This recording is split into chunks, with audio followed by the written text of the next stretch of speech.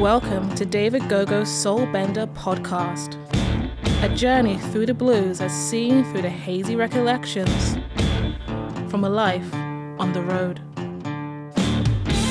I'm Scott James, hunkered down in my secret underground lair for episode 18.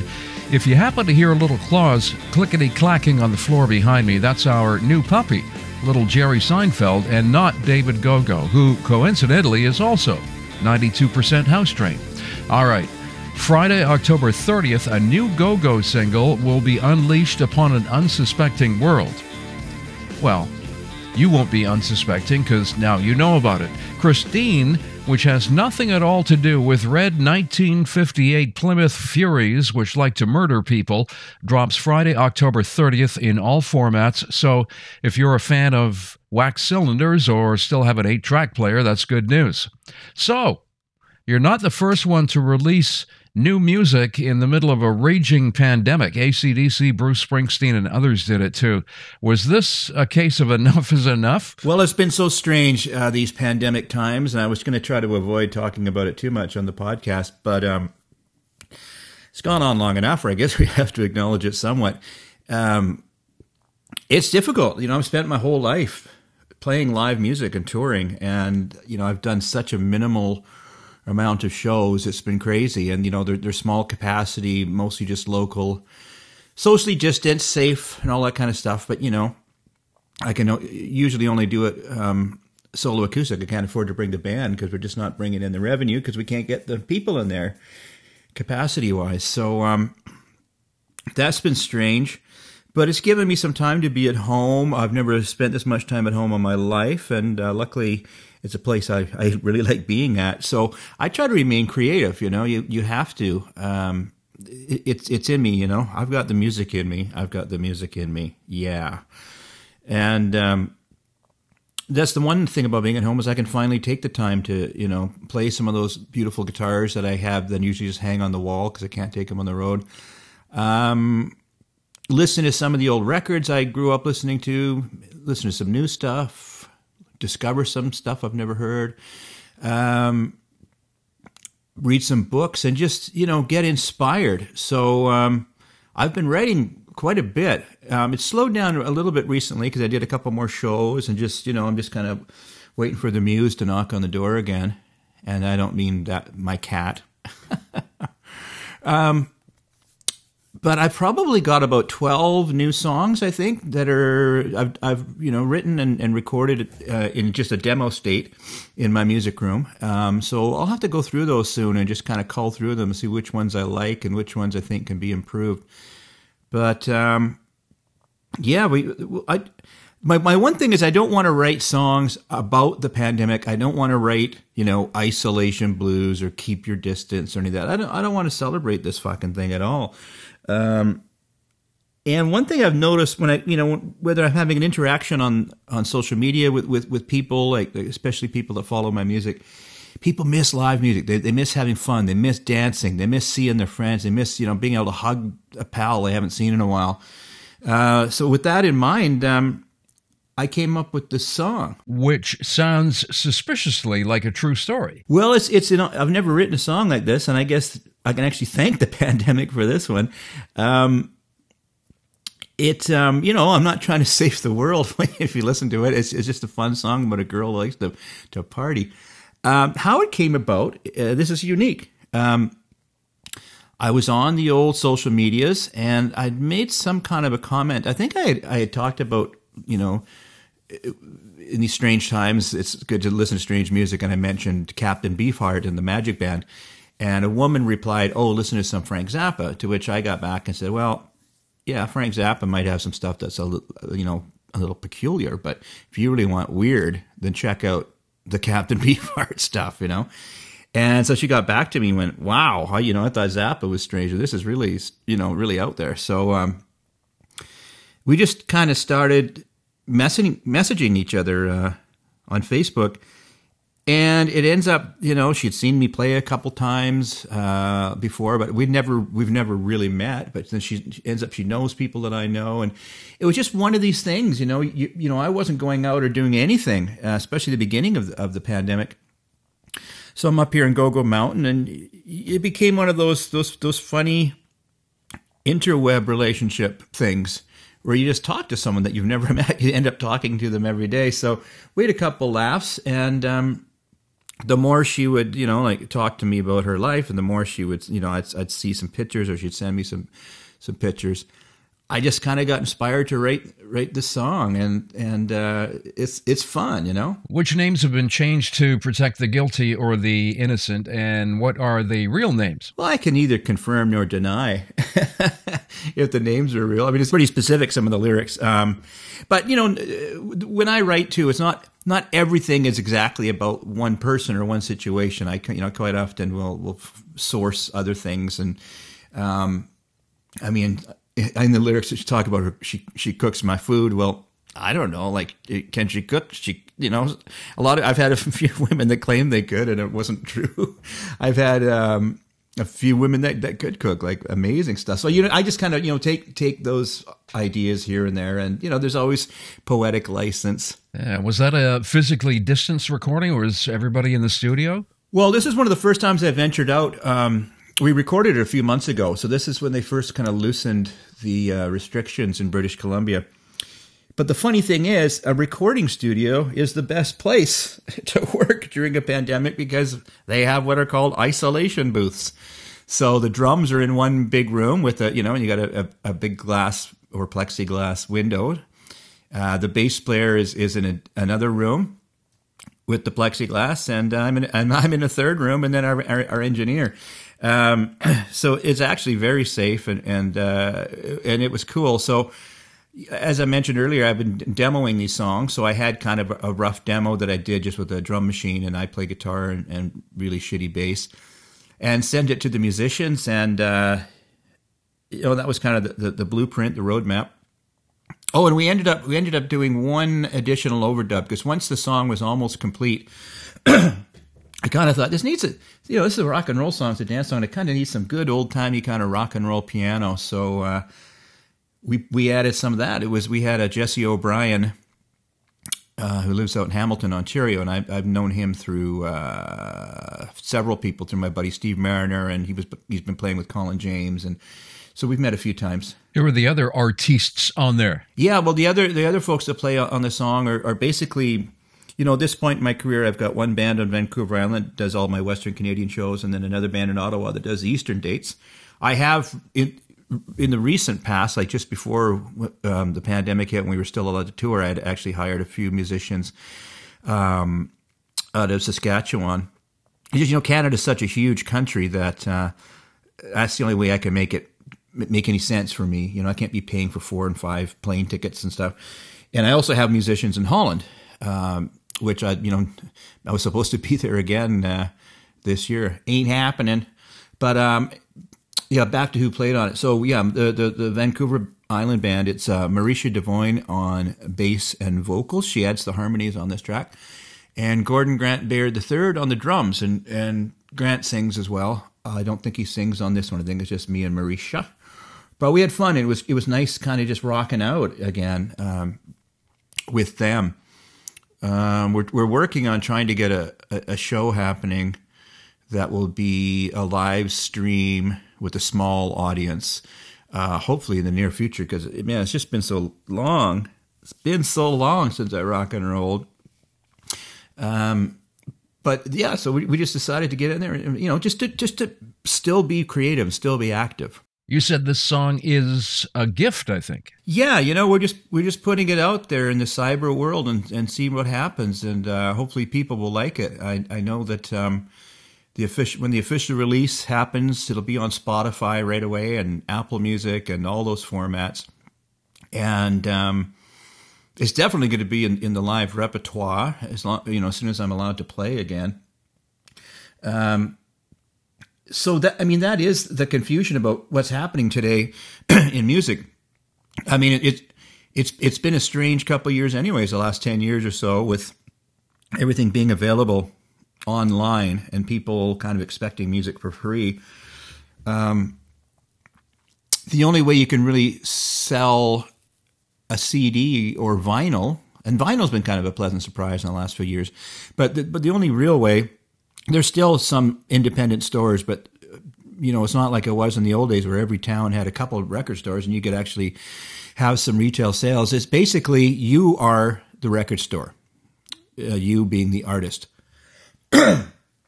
And the only way to do that is to get out on the road, and we're not allowed to go out on the road and play shows. So even though we're being creative, what's the end game kind of thing? I actually had a phone call. Al Pacino told me not to name drop, but I had a phone call a few weeks ago from Miles Goodwin, he of the April Wines, and I was lucky enough to play on Miles' last Friends of the Blues 2 album, just on one cut, but he gave me a shout because he said, I noticed on your Facebook you're talking about writing new songs and demoing new songs, and he said, what are we doing it for? Are we going to put an album out during these times? Is it how do we make that work? Because records you can't, albums don't make themselves for free. I mean, some people work at home on computers. I don't have that technology, and I like to, I want to work with, real musicians and do it in a real studio. So there's a certain cost. You got to pay these people to do that. And, essentially any record I put out, the money we make from that goes into paying for the project and hopefully setting up the next project. So 1, 2, 3. When you're just putting songs out for free on the internet, how does that work? I don't know.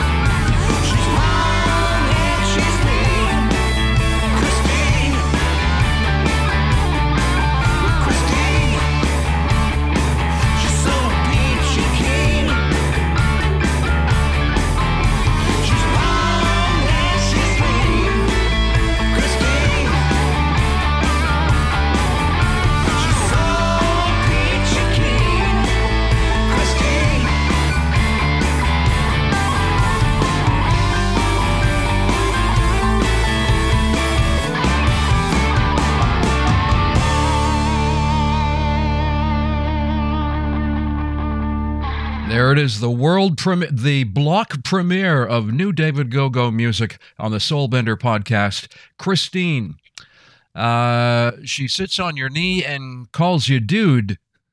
What a good sport. Well, I think that was inspired just by, being in lockdown and not being able to get out, there's certain things you miss, like I'm a single guy, so by not going out, you're not getting any loving or anything. And it's the simple things, talking about, just having a, hanging out with a gal, and you're having a couple laughs, maybe a glass of wine, and she sits on your lap and gives you a kiss or whatever, yeah, just the simple things. And what the deuce is going on with this bread buttering? Ah, yes. Well, there's some more things that are not quite so simple as well. And that was, it's a fun song. So it was fun just to have fun with the lyrics and come up with some similes, I suppose, would be the right way to say it. Similes, metaphors, fish, mammal. Is there more new music coming? Well, I'm not sure. Like I said, I got to go back in the music room and kind of go through what I've laid down so far. Listen to the songs that I've demoed, and it's kind of nice to give them. I've had the time now. Like a lot of these songs I wrote several months ago and demoed them several months ago. So it's nice to kind of have that space so I can go back with fresh ears and kind of edit them and winnow the wheat from the chaff, the buckwheat from the bullshit. And sometimes you can take one idea from one song and mix it with another. I've got another couple ideas floating in my head right now that I've actually got to kind of put my nose to the grindstone and get those finished as well. And yeah, I mean, there's a couple live shows coming up, but we just never know. That's the thing. We can't plan anything because anytime you try to plan something, then all of a sudden the COVID numbers go up and restrictions are back again. And, I know people in Ontario, they, it's just been shut down again. And gee whiz, I'm really worried about the venues. Some of these venues already have had to close. They can't survive.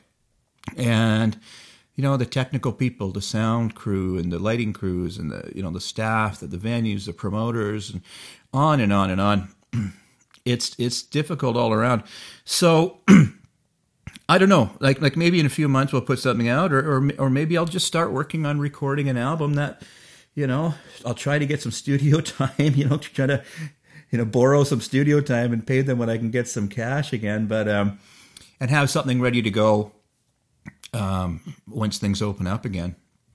Because, holy shnikes, that we did, when it first happened, we thought it was just going to be a month or so off of gigs, and now it's at the point where I was supposed to have put out a collaborative album with a friend of mine back in September. We were supposed to release it. Well, we were supposed to have recorded it in July and then released it in September and toured it throughout September and October. We had a beautiful 24-date tour of Western Canada set up. I was so excited about it, and it just all went up in smoke. So, we're trying to remain optimistic, but I think in order to do that, you just have to stay creative. Yeah. You mentioned some of the wall guitars. Were any of those pressed into service on this recording? Yeah, well, that is the fun thing is when I'm doing the demos of the new songs that I wrote, I'm finally at home and I can, I've got all these excellent axes. So one kind of thing I did do when I was getting a little bit of money from the odd gig, private gig, is there's a luthier, which is a person who builds guitars,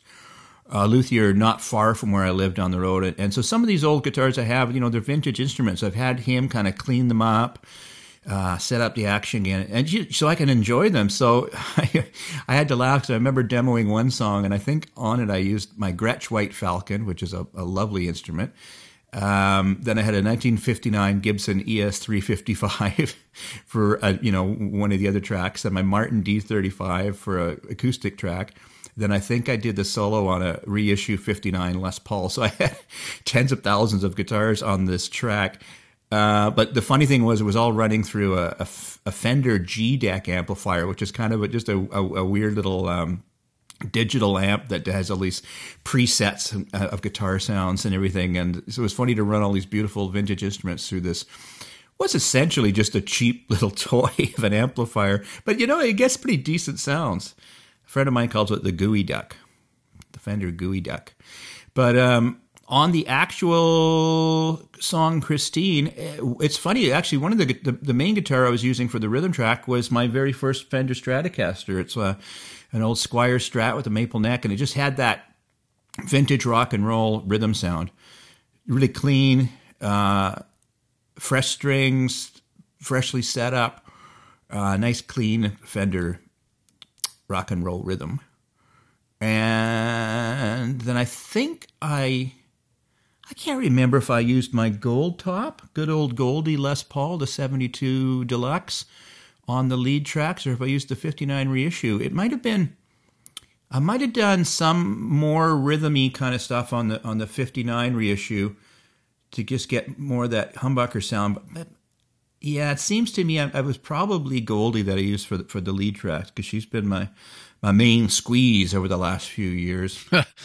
How long did it take you to get her done? Well, I think we just did it in a day, basically. I think, a day to record and then mixed it the next day. Well, we had to add that piano track, that's right. So, like that's the one thing about doing the demos at home. And if you send them to people ahead of time, that gives them a good blueprint of what's happening. And you don't necessarily have to follow that to a T. You can come up with, maybe the musicians have some ideas or the engineer has some ideas.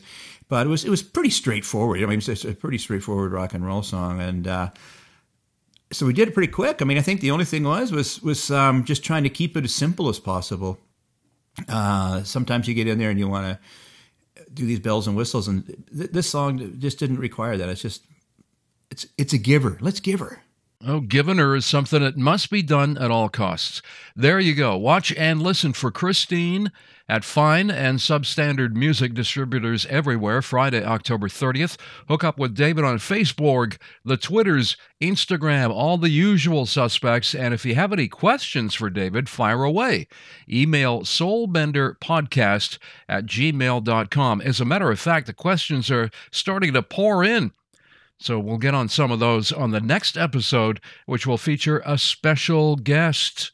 And if you're in a donating mood, hit up paypal.me/GoGoGuitar. I'm Scott James. He's David Gogo. Thank you. Be safe. And we love you.